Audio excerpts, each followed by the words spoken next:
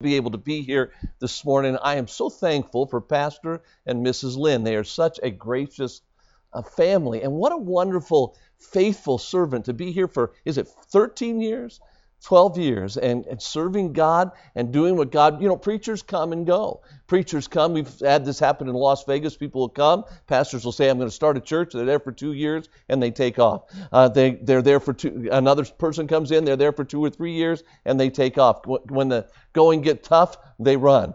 They get going, but not in the right way. The fact of the matter is your pastor is a tremendous, tremendous servant of God, has been faithful, and I'm so thankful for him and for his wife. What a tremendous servant she is. I mean, she just goes and goes and goes. And I am so thankful for her, thankful for this ministry, and thankful for the privilege of being able to be here. Hey, there is nothing greater, no greater activity that anybody can be involved in than reaching someone with the gospel of Jesus Christ. That is why we are here. Our theme verse for the conference this weekend has been 2 Corinthians chapter 5 and verse 17, where the Bible says this, Therefore, if any man be in Christ, he's a new creature. Old things are passed away. Behold, all things are become new.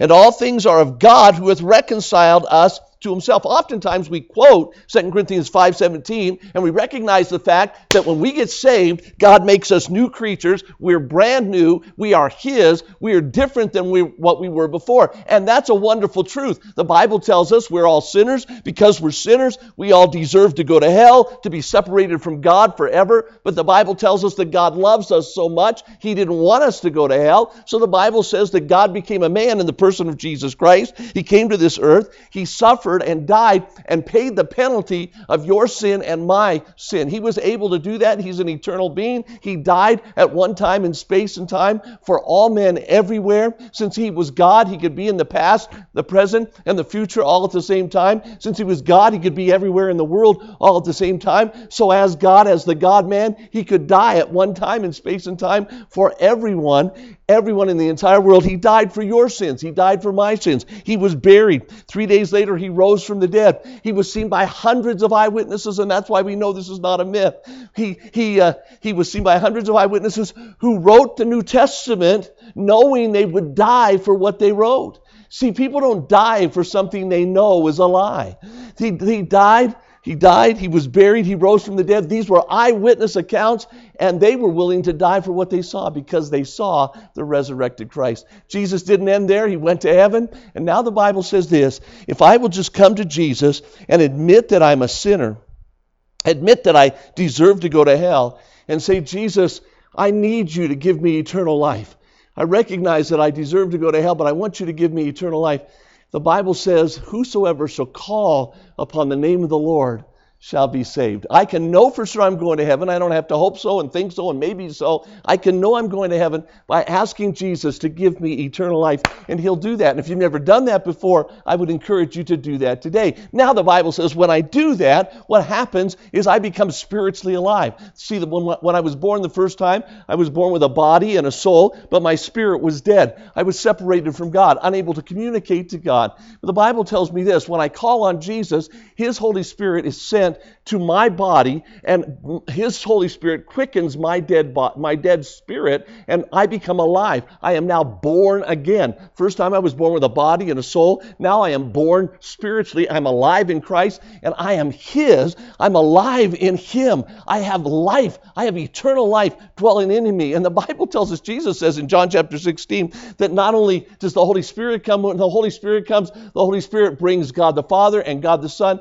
and so he dwells in us. And we are here. We are here. We are made new creatures in Christ. And that's what that verse is all about. But then in verse 20, it says, now then we are ambassadors of Christ. We've been given the ministry of reconciliation. The reason he saved us and the reason he leaves us on this planet is so that we can bring other people to him. So we can show to the world what Jesus Christ is all about. And that's why we live. That's what our whole purpose in life is all about. That's why we pray for missionaries. That's why we give to missionaries. That's why we're involved in missions ourselves. That's why we go out and tell other people about Jesus Christ. Nothing more thrilling than telling somebody how to get saved and watching them get saved.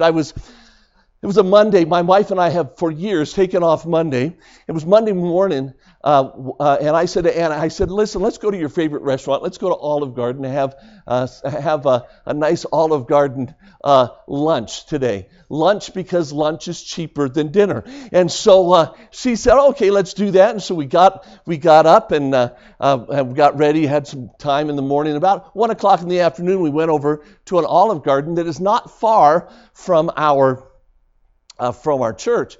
We went in, sat down, and Will, the waiter, came to ask us how he could help us, and ask us if we'd like something to drink while we were deciding what we wanted to eat. And we told him we just want water because I'm cheap, and so they brought water for Anna, and they brought water for us, water for me. And when he brought the water back, I said, "Hey, Will, can I give you something really good?" He said, "What's that?" I reached in my pocket and I pulled out a gospel tract. And I said, "Here," I said, this will tell you how you can know you're going to heaven. And he looked at it, and it says on the front, "You can know you're going to heaven." He said, "I can't believe this." I said, "What do you mean?" He said, "Well, you're never going to believe this." I said, "What?" He said, "Yesterday morning," that was Sunday, he said, I woke up, and he said, I got to thinking, I'm not going to heaven. I don't know how to get to heaven. Nobody's ever told me how I could know for sure I was going to heaven. And he said, I said to God, I want to know I'm going to heaven.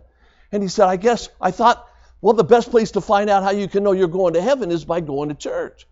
So he said, I got up and he said, I just went to the closest church that was near me. And he said, I went inside. And he said, they were all singing and I sang with them. And he said the words and he said, after I sang with them, he said, after that was done, he said, I went to, he said they started, the preacher got up and preached. And he said, I don't really remember what he preached. I was just thinking, I hope somebody will tell me how I can know I'm going to heaven. He said, afterwards, the people started singing a song and people started coming down to the front of the church.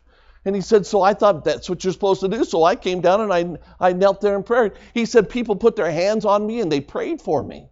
And they got up and he said, I left. He said, I still didn't know I was going to heaven. He said, and I went home and I said, God, I went to church today, but I still don't know how I'm going to heaven.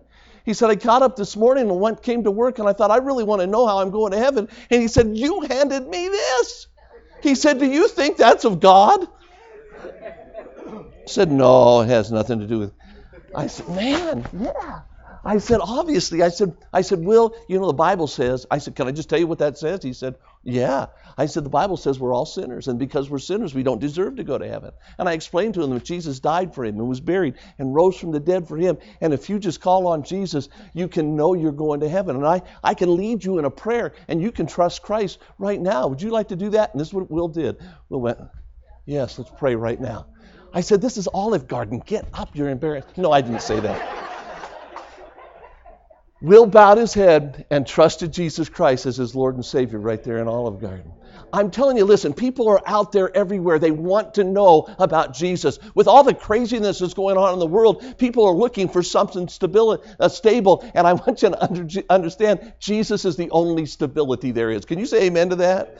We need to understand that God wants us to reach the world. God, there are people everywhere. And listen, Jesus said this. Jesus said, you shall be witnesses unto me, both in Jerusalem and Judea and Samaria and unto the uttermost parts of the earth. Well, that's almost an impossible command.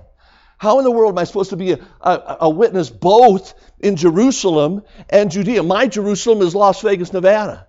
How am I supposed to be a witness in Jerusalem and at the same time be a witness in Fernley and at the same time be a witness in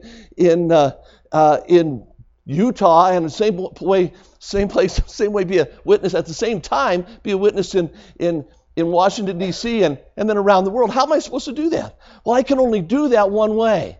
And that's by preaching where I am, reaching who I can, and sending others where I cannot go. And that's what God wants us to do. That's why God established a local church. God established a local church so we would reach our community and then send others out to reach others in other communities around the world. And listen, when you got saved, this is so neat. When you got saved, you got born again. You got born again into a family, the family of God. You got born again into the family of God. You didn't get born into a church. You got born into the family of God. That's what happens. You get born into families, not into institutions. God had an institution that he wants every one of his family members to be part of, and that institution is the local church. So when you got born into the family of God, you became part of a huge family that is all around the world. You're part of this huge, huge family. You have brothers and sisters everywhere. Now, they don't all agree with everything we do and everything we say.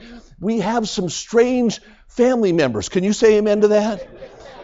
You might be one of those strange family members. The fact of the matter is, you're part of this family. People ask me, do you believe in invaders from outer space? I say, yes, I do. We are it. We are the invaders. We are here on this planet. The great thing is to note is this. There are about 87 million Christians in America that if you just subtract and subtract and subtract, you get down to the bottom line. There are about 27% of Americans who claim that they believe that Jesus Christ is the only way to get to heaven, that you have to put your faith and trust in Jesus Christ. And that is true Christianity. There's about 65% of the country who claims to be Christians, but there's only about 27% of those people who are really Bible-believing Christians. But you say, well, that's not much. Oh yeah, that's 87 million people. Can you imagine this? Listen, if all of us got involved in reaching just one other person with the gospel of Jesus Christ, you think about the fact that 87 million, if 87 million people would say, hey, this year, I'm just going to lead one person to Jesus Christ. I'm just going to get involved in reaching one person with the gospel of Jesus Christ. Could you imagine what would happen? Just double that. You're looking at 8 and 8 is 16, about 170 million people trusting Jesus Christ as Lord and Savior and God. That's exciting. That's what we live for. If we would just get busy doing what God wants us to do, being the missionaries where God wants us to be, if those in this room would just say, this year, I am going to be involved in passing out a gospel tract. By the way, do you realize that every God-ordained man's shirt, God ordained it, that men's shirts should have a tract rack on them. We have tract racks. This is not for all the junk you want. By the way, you ladies have a tract pack. It's called a purse. You have a tract pack. The tract pack is you carry it, so when your husband's tract rack runs out, you can reach into your tract pack and fill his tract rack, and then he can be the witness God wants him to be. That's where God wants us to think in terms of the fact that lost people need to get saved, and that you and I are here to tell them about Jesus Christ. We're to do that in Fernley. I'm supposed to do that in Las Vegas, but I'm not supposed to just do it in Las Vegas. I'm supposed to do it around the world. We need to be involved in missions.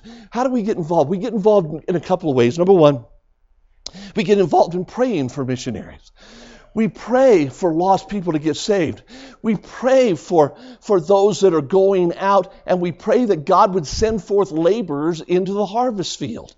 God wants us to pray. You should be praying every day that God will send forth laborers. You should be praying for lost people to get saved. In 1 Timothy chapter 2, the Bible tells us that we're to pray for kings and for all that are in authority, and he tells us what we're to pray for. We're to pray for all men everywhere, that they might get saved and come to a knowledge of the truth. Excuse me, that was a great breakfast. We're to pray that lost people would get saved, that people would come to a knowledge of the truth. We're to pray for kings and leaders. We're not told to criticize our leaders. We're not supposed to condemn our leaders. We're not supposed to pray that God will kill our leaders. We're supposed to pray that God would save our leaders.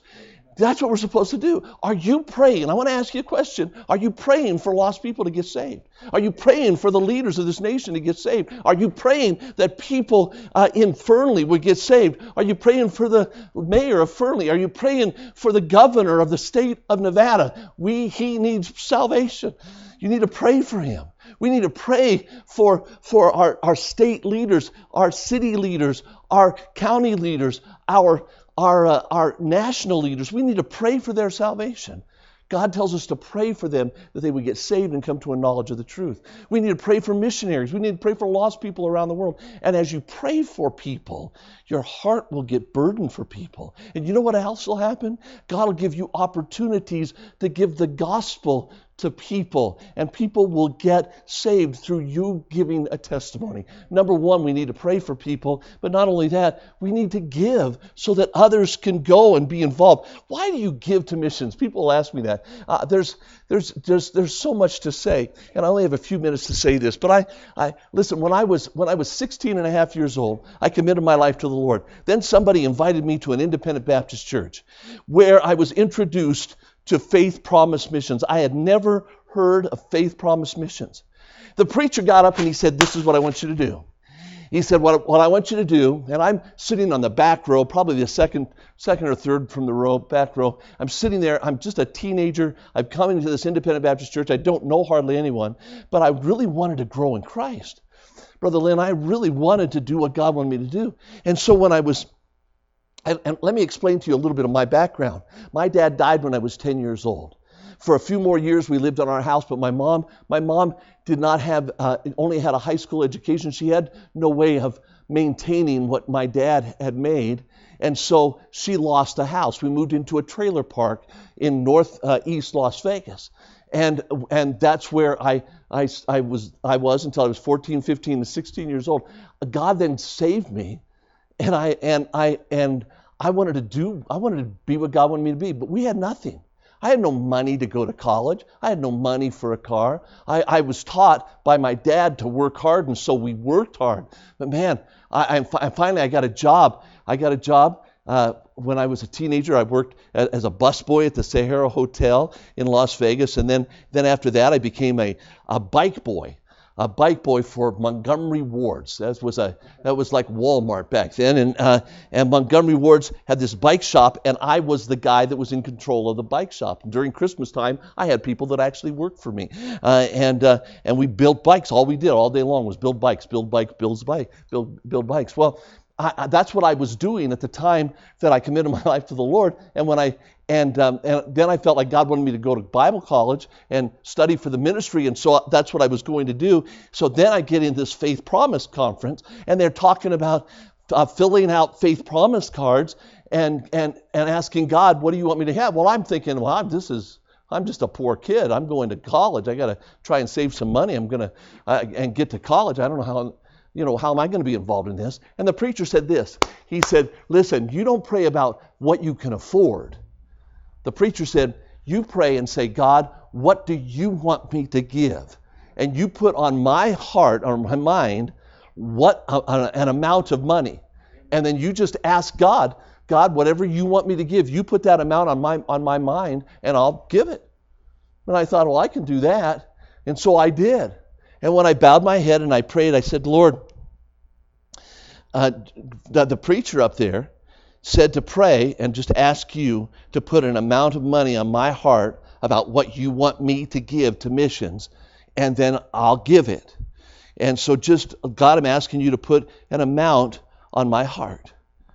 And when I prayed that, immediately an amount came to my mind. And I thought, whoa, that's a big amount. And I actually thought, God, maybe I got the wrong message. Maybe there's somebody else named David around here. But and I looked around, and there wasn't anybody. It was just me. I thought, God, I'm trying to save money for college. I honestly had this conversation, not out loud, and there was no voices, and I'm not Pentecostal, I am Baptist. But I'm talking. I'm saying, God, I don't know anything about this. And then I remembered the preacher said, don't pray for what you can afford. You pray about, just ask God what He wants you to give. Man, that amount, I think, it's been a long time, but I think it equated to about half of my salary. And I thought, okay, God, if that's what you want me to give, that's what I'm going to give. And I'm going to put it down, and I'm sort of waiting for God to intervene. You know, like when God told Abraham to kill his son, and he went there with the knife, the angel came. I'm waiting for the angel to take and say, no, don't put that down. I was just pretending, I just wanted to see if you were faithful. But he didn't. He let me write that amount on the card. And I put the card in the offering place. I really loved the fact that there was no place for my name. This was just a commitment between me and God. And I put that on the card, and I said, okay, God, I'm going to do that. And that's when I was introduced to Faith Promise Missions. Now, I want you to know you're looking at somebody who started when he was 16 and a half years old, giving to Faith Promise Missions. I've been doing it now till now. How old am I now? I'm 65 years old. So almost 50 years. I've been giving to Faith Promise Missions. Let me tell you something. A poor kid with no father, a mom who worked minimum wage jobs. I have traveled around the world. God has given me the opportunity. There are more opportunities for me to see places and be places that I don't have to pay for. God has done such miraculous things in my life because I got involved in giving to God. I went through Bible college. My friends, when they graduated Bible college, were all trying to figure out how they were going to pay for their bill. When I graduated from Bible college, I want you to understand this. When I graduated from Bible college, my wife and I both graduated owing nothing. We went to Las Vegas, Nevada, back in 1977. I almost said 77 years ago. And back in 1977, my wife and I were 22 years old. Went to Las Vegas, Nevada. We had no promise of support from anybody. I didn't know about raising deputation. I didn't know about going out and raising money and getting people to support you. In fact, even if I knew about it, nobody knew who I was, and nobody would have supported me. We were going back to Las Vegas, Nevada, and to tell people, I even looked at Jerry Falwell and said to Jerry Falwell, we're going to Las Vegas. He said, Las Vegas, Nevada? And he said, well, there's already one church out there. I said, but there are 400,000 people in Las Vegas. That was back then. Now there's 2 million people in Las Vegas. He said, well, if you're sure that's where you want to go, then I'm all for you. And he prayed for me. But there was doubt in the idea of this 22-year-old kid going back to Las Vegas. We went back to Las Vegas, Nevada. These are people, I want you to understand, my wife and I, we got married. When my wife and I, as we were dating, I was working in a church in North Carolina. So I would drive from Lynchburg, Virginia to North Carolina on the weekends, and I helped plant a church out there. That church started, and it became the fastest growing church in the state of North Carolina. For the 2 years that I was there, our youth department was running over 100 kids, and it was just exploding. Great things were going on in North Carolina. And then in March of that year, now understand, I'm graduating in May of that year, and I'm getting married in May of that year. In March of that year, God began to burden my heart again about going out to Las Vegas, Nevada. And I said, Lord, I'm getting married. Lord, I'm going to go to Las Vegas. I'm getting married. He said, yeah, I want you to go to Las Vegas. I knew that that's what God wanted me to do. And I said, okay, God, I believe that you use authorities in life to confirm that that's what you want us to do. So you confirm in my heart. I have an authority. I have Anna, and I aren't married yet, so she's still under her parental authority. Confirm this through my wife's mom. Let her tell me. She's in Pennsylvania. I let her tell me that we need to go to Las Vegas. Then my mother is still my authority because I'm not married yet, and so let me know through my mom that you want me to go. And then my pastor is my authority, and I'm invaluable to him. I mean, I don't know where he's going to find another youth director as good as me. And so let me know through my pastor. You let them all three tell me that I'm supposed to go to Las Vegas, and I'll go to Las Vegas. Within a week, my mother called me up and said, David, I really believe God wants you to come back to Las Vegas. I said, okay, well, that's my mom. She's in Las Vegas. Of course, she wants me in Las Vegas because I'm a dear child. And so that's my mom.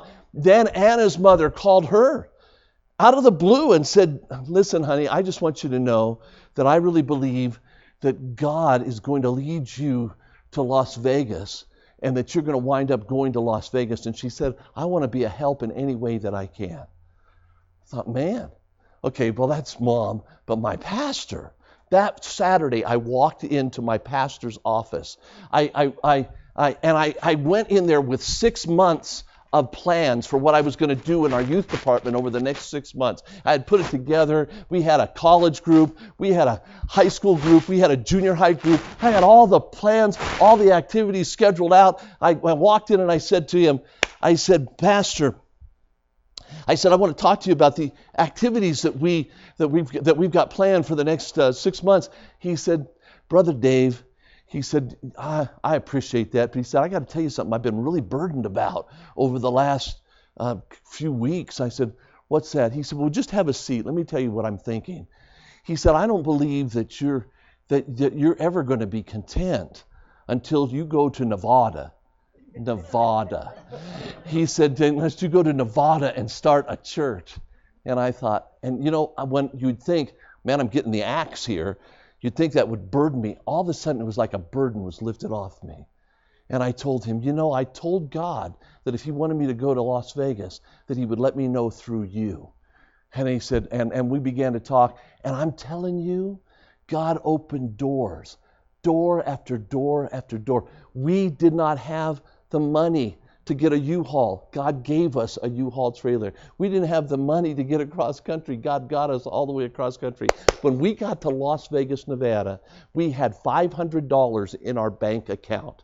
We had a lady. I prayed one night. In fact, about a month after that, I realized, hey, I'm getting married. I'm going to Las Vegas, Nevada to start a church. Nobody knows. I have no place to live. I have no place to meet. We have nothing. And I said, God, I need your provision. I need to know. And one night I got down on my knees and I laid over the bed and I said, God, I'm getting married. Did I make a stupid mistake? I need either a place to live or a place to meet. God, I need a place to live or a place to meet. God, I just need that. And I was on my knees over my bed for 3 hours. It was one of those things where you're like in and out of consciousness and you're praying and you wake up and you're drooling and then you wipe off the drool and you keep saying, I kept saying, just God, I need a place to live. I need a place to meet. God, you're going to have to provide a place to meet or a place to live. I started praying at 9 o'clock at night. At midnight, my phone rang. At midnight, I thought, who's calling me at midnight? So I went to my phone, I picked up my phone, and I said, hello? And a voice on the other side said, hey, Dave, this is Al Whalen. He was a guy from Las Vegas. He was a trustee in a church called Gateway Baptist Church. He said, I said, oh, why are you calling me at midnight? He said, oh, I forgot about the time change. He said, I just had to tell you what we've been doing for the last 3 hours. I said, what? He said, I just came from a trustees meeting in our church. I said, really? I said, what was the trustees meeting about? He said, that's what's exciting. It was all about you. I said, about me? He said, yeah. He said, we know you're coming to Las Vegas to start a church. I said, you do? He said, yeah. I didn't tell him, except 4 years before I said, I'm going to go out to I'm going to go to learn how to pastor a church, and I'm going to come back here and start a church. That was 4 years before. I figured everybody had forgotten about me by then. I forget about everything. And so he said, yeah. He said, we, for the last 3 hours, we've been debating about whether to rent you a place to meet or a place to stay. And after 3 hours of debating about it, we decided we were going to just leave it up to you. And I thought, man, I hung up the phone. 2,300 miles away, time different, 3-hour time different change, and God is telling somebody, hey, there's a dumb kid, a poor kid that's down and praying and saying, God, I need either a place to live or a place to stay. I wish I would have prayed, God, give me a place to live and a place to stay. According to your faith, it's done unto you. But I want you to know, so God provided us a place to meet through that. We got out to Las Vegas, and when we got to Las Vegas, we needed a place to meet or a place to live because they were going to rent us a place to meet. And a lady that lived in my mother's trailer park was going to be gone for 3 months. And it was $100 a month for trailer space. And she walked up to my mother out of the blue and said, hey, do you know anybody that might be coming into Las Vegas that would need a place to stay? They could just rent my trailer for $100 a month and pay my trailer space. And my mom said, I think I know somebody, and we got that. That took $300 of our $500 that we were living on. We had $500. I'm not talking $500 a month. I'm talking we had a total of $500. We took the rest of that $200 and we made up some really shoddy-looking brochures. And that just announced Liberty Baptist Church was going. And my wife and I started knocking on doors. We knocked on 100 doors a day. My wife had never been to the desert, ever. She didn't know what the desert was like. She asked me one time, she said, David, what's it like in the desert? I said, honey, go to your kitchen oven and turn it up to 350 degrees. And wait till it totally and completely preheats. Open it up and stick your head inside. That's Las Vegas in the summer. And she said, oh, you're so silly. What is it really like? And she found out. We arrived in Las Vegas on July 10th. It was 10 o'clock at night, and she saw on one of those bank signs, it said 110 degrees. And she said, welcome to my home. So anyway, we had prayed, we had that, we took that $200, we made flyers. When we opened up our church the first Sunday, we had 68 people show up for the first Sunday. Now that's me calling every friend I knew, everybody I knew, inviting relatives, bribing. My sixth grade teacher came. Everybody. We had 68 people, and we saw 2 people trust Christ as Savior. The second week we had 48 people. The third week we had 42 people. The third week we had 32 people, 34 people, but yet God supplied our needs. I stood in front of the church the first Sunday, and people said, and I said, people ask, why do you take an offering in church? I said, I want you to know the reason I'm taking an offering today is because my wife and I only have $14 in our bank account. And if we don't take an offering this week, then my wife and I aren't going to eat. And that's how we started Liberty Baptist Church. And I want you to know, for 44 years, God has blessed us immensely. I'm telling you this story because I'm telling you, I believe it all began by faith promise giving. We have seen God give and give and give and give, and we give to Faith Promise every year. And when God puts something on our heart, we just give it, believing that God will supply our needs. It's been amazing how God has provided for me. When I was in Bible college, Brother Rick, I saw a missionary that had a need, and a preacher named Chuck Milhup, who was a Nazarene preacher preaching at a Baptist college, came in and he preached a message from Luke 6:38. Luke 6:38 says, give and it shall be given unto you. Good measure, pressed down, shaken together, and running over will God give into your bosom. And he explained that the bosom meant that there was a bosom bag in every robe, and that when you went shopping at the grain market, you would take and you'd put grain in your bosom bag, and that was like your grocery cart, and you would take it home. He said that what Jesus was saying is God will fill up your bosom bag to overflowing, that you'll have more than you need. Given it shall be given unto you, good measure, pressed down, shaken together, and running over will men give into your bosom. For with the same measure that you meet withal, it shall be measured to you again. Man, I thought, God, I need you to bless me. I want you to bless me. And he said this. He said, whatever you sow, you reap. If you sow money, you'll reap money. If you sow love, you'll reap love. If you sow gratitude, you'll get gratitude. You need to, whatever you sow is what you're going to reap. And so he said there were 3 principles. He said, number 1, you got to remember that God is your source, not man. He said you got to give to get, or you got to plant to grow, and then you need to expect a miracle from God. I thought, man, that sounds good. I'm going to do that. I thought, God, I don't have anything to give because I'm a poor freshman in Bible college. I don't have anything to give. Actually, I was a sophomore at that time. In Bible college, I don't have anything to give.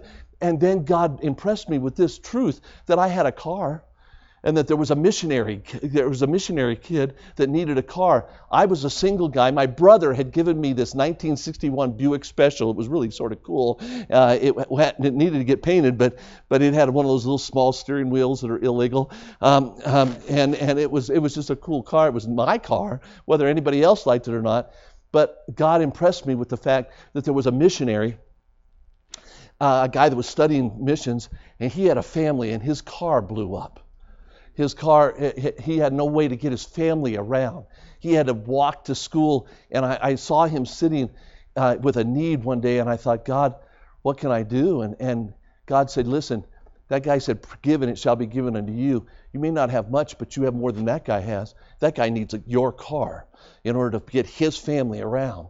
I thought, man. And I told God, my brother might get mad. I'm giving away the car that he gave to me. And that wasn't a good enough excuse. And I thought, I looked at him and I thought, okay. I walked up to him and I said, listen, God impressed me to do something. And he said, what? I said, your car just blew up. Yeah, I don't know what I'm going to do. I said, here's the keys to a car, and here's the title. I signed the title over to him. I gave it to him. And I said, I'm giving that to you. And then I told the Lord, I said, Lord, I'm trusting you. That preacher said, give and it shall be given unto me, given unto you, good measure, pressed down, shaken together. He said this. He said, whatever you sow, you reap. I need a vehicle. I need a car. I need something to get around with. I was supposed to go to Tennessee, and I was supposed to preach with a bunch of guys, and they were supposed to ride with me to Tennessee, and I was supposed to preach in that car. I didn't go to Tennessee in a car. God opened the door God had a guy come up to me at the last minute, and I don't have time to tell the story, and say, when I was supposed to go to Tennessee, say to me, hey, would you be willing? I know this is a lot to ask. We were standing in a parking lot, and there was no one around, and I'm thinking, how am I going to get my team to Tennessee? I don't even know how to get there. I don't have a vehicle. A guy walked up and said, would you do me a favor? He said, I know this is a lot to ask, but would you be willing to take my car to Tennessee? I said, let me pray about it. Yes. And we got in the car. We drove that car to Tennessee. I want you to know that over the last 44 years of ministry, God has provided me one car after another car after another car. I'm driving down the road one day. My mother's car was blown up. She had a 1964 Malibu Super Sport, but it was not a great car. But it was the engine was shot, and so my mom just needed a car to drive around. And I said, God, I need a car. And I'm driving down the road, and I saw on the side of the road, this is about 1983, I saw on the side of the road a 1979 Buick LeSabre. I was driving a Buick LeSabre at the time. I looked at that car and I thought, boy, that'd be a good car for my mom. It would get her around and it'd last her until she goes to heaven. But I said, God, I need to see, I don't know how much that car is going to cost. So I looked at it, and there was a sign that said $1,900 they'd sell the car for. So I went back to my office, I got the name, and I called up this guy. I said to the guy, look, would you, I said, I saw your car for sale, $1,900. I said, is that price negotiable? He said, well, really, no. I said, okay. He said, then I'd like to at least test drive it. He said, I can bring it to your house. I said, okay, well, would you bring it to my office? He said, well, yeah, I can bring it to your office. I said, okay, I'm the pastor of Liberty Baptist Church in Las Vegas. He said, wait a minute. What did you say? I said, I'm the pastor of Liberty Baptist Church. Could you bring it to the church? He said, you're the pastor? Did you say you're the pastor of Liberty Baptist Church? I said, well, yeah. He said, that's it. I'll see you tomorrow. I said, okay. He brought it over. He said, here's the keys. Here's the title. I said, well, let me write you. He said, oh, no check. He said, 5 minutes before you called, I said, God, I'd like to give this car to a pastor. And if you'll just give me a pastor to give it to, and then you called me up, and then you told me you were the pastor. He said, I said, now I can tell you more. Let me tell you another story. I was preaching one Sunday morning, and I was just, a guy had driven into our church parking lot, a kid that I had helped out, who was a missionary. He drove in, somebody had given him a Mazda Miata. And he had fixed it up. It was an older one, but he had fixed it up, and he just wanted me to see it. So he drove it in. He drove in from Flagstaff, Arizona. I got it and I drove it around. I was having fun with his nice little red, shiny Mazda Miata. The next day, I was talking about the fact that I'm soon going to be a grandfather. So this is many years ago. I said, back it was about 2001. I said I'm going to be a grandfather. I said, here's the way, I was talking about the difference between men think and women think. I said, my wife says when we have grandchildren, we're going to have a huge van, and the kids are going to be able to ride everywhere with us. I said, that's not my plan. My plan is to have a sports car. When the kids are out, they're out. And it's just going to be me and her, and we're going to snuggle up. I'm probably going to get me a Mazda Miata. I just said that, just clowning around, having fun. The next day, a guy calls up my office, and my son is my associate pastor. He said, I want to ask you a question. Is it a sin for a pastor to drive a sports car? And my son said, well, no. He said, well, then I'm buying your dad a Mazda Miata. And my son said, no, my dad doesn't want a Mazda Miata. I'm telling you, he doesn't want a Mazda Miata. He was just kidding. It was a joke. He said, well, what kind of car does he like? I saw him looking at Mustangs out in the parking lot. He said, my dad loves Mustangs. He said, well, I'm going to get him a Mustang. He said, what color would he like? He said, red. He said, would he like a hardtop or convertible? He said he'd like a convertible. He said, would he like an automatic or a 5-speed? He said, my dad would like a 5-speed. And he said, well, don't tell him, but I'm buying one. And 2 weeks later, I walk into a showroom, and Matt said, we got an appointment. I said, I can't make that appointment. I got stuff to do. He said, no, you'll want this appointment, Dad. And we walked into a showroom, and I was handed the keys to a brand new 2002 Ford Mustang. You say, wow, that's a lot. And I'll tell you this, it was like 15 years later, I got a phone call from a man. He said to me, I'm telling you this story just to let you know how magnificent our God is and that God keeps his promises. Look, a guy calls me up and he says to me, I'm skipping a lot of other cars that people just gave to me. I've never asked anybody for any of them. A guy walked in, he said, I'm over at the Infinity dealer, preacher. And he said, I'm at the Infinity dealer and I got a rack problem. Well, he drove an Infinity and I thought there's car rack and he was leaving it there and he wanted me to give him a ride home. I said, Dan, I'll come right over and pick you up. I went over and pick him up. He said, I have a rack problem. He said that I'm supposed to do a random act of kindness. And he said, I've been trying to think of what to do. And so I'd like to do something for you. And he said, I thought you probably need a new car. And he said, I just picked out one of these Infinities. He said, what do you think about that one? He bought me, I sat down and wrote a check out for $58,000 for a brand new Infinity Q60 hardtop convertible. I mean, when you push the button, the roof went off. It went and went down into the and it went into the trunk. It was an amazing little car. I looked pretty good in it, and it was. I'm telling you, somebody gave that to me. A couple of years later, there was one of our staff members had their car blew up an engine, had 300,000 miles on it. So my wife and I were able to take that car down and trade it in and get 2 Buicks and give one car away. And because, the Bible still says, whatsoever man sows, that shall he also reap. And so we're still giving away cars. So we got 2 cars for that one car, and we're able to give that one car to another staff member, and God provided. I'm staying in a motorhome down at Desert Rose RV. How did you get the RV? Guy walked into our missions conference one day and said, Pastor, we want to give something to your wife. We would give it to you, but we're not going to give it to you because you would sell it and give it to missions. We want you to keep this, and we want you to use this. And he said, here is our RV. We bought this with you in mind, and so we want you to have this RV. And they gave it to us. We're moving back to South Carolina. Our kids are grown, but you and your wife can use this. He gave me a 2004 Ford Majestic RV, and we drive it all over the country to reach people with the gospel or to preach family life conferences.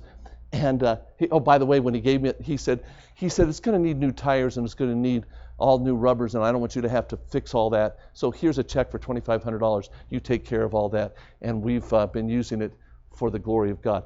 Now you say, why are you telling this story? I'm telling you this because you have a magnificent God who answers prayer and wants you by faith to trust him to give to missions. I learned as a teenage kid that you just give what God tells you to give, and God will take care of your needs. I give because I'm greedy. I give because I want the blessings of God. I give because I believe God. I give because I believe there's a real hell, and people are going to go to that real hell. The Bible says they'll be cast into the lake of fire where there'll be weeping and gnashing of teeth, and that's a horrible thing. I give because I owe it. I owe it. Paul said, I am a debtor. Can I tell you this? Back in the early 1950s, there was a guy that you'll never hear about until you get to heaven. His name was Henry Ripple. He was with a group called the Independent Fundamental Churches of America, IFCA. God put it on his heart to come to Las Vegas, Nevada, to start a church. He had nobody to help him. He built the church with his own hands. He was a carpenter. He was a strange-looking guy. He had a glass eye. And he and his wife would go and travel across town and pick up poor kids that nobody else cared about. And they would drive them across town. And they picked up one kid. He was just a little kid. And his dad had died when he was 10 years old. And they'd bring him every week to church. And he'd tell them about Christ. And he built a church. And the church ran about 100 people. And he faithfully told people about Christ. When my dad died, he would take us and cherish us and care for us. And I want you to know, I have a debt to owe. I have a debt to pay to him. He came and gave his life. And he did that as a missionary to Las Vegas, Nevada. I owe it to send other people to other places. I want to do what God wants me to do. I want to reach lost people. I want to see people saved. I give to Faith Promise Missions every week. Every time there's an opportunity to give to missions, we get involved because I believe God answers prayer. I'm greedy. I believe there's a real heaven. I believe there's a real hell. And I believe I owe a debt. And that's why we give to Faith Promise Missions. I encourage you. I'm telling you, you will not regret it. God has blessed us. This poor kid growing up in North Las Vegas, I'm telling you, this poor kid, God has blessed us so much because we gave. And God will bless you if you give as well. Let's pray. Father, I've just shared my testimony today. I thank you so much for the privilege of being able to be part of your ministry worldwide. And Father, being able to lead people to Christ, being part of something that's eternal, something that affects people. Father, being able to be part of that. I thank you for the ripples who came to Las Vegas. I thank you, Father, for the Lynns who came to Fernley. I thank you for people who have got a mission mind that are going all over the world. And I pray, Father, that you'll use this conference or this missions month to challenge us to be involved in giving so that people don't go to hell, so people can go to heaven. And be involved because we owe it to you. Thank you, Jesus, for the ministry of reconciliation. Use this time of invitation, and I ask this in Jesus' name. Preacher.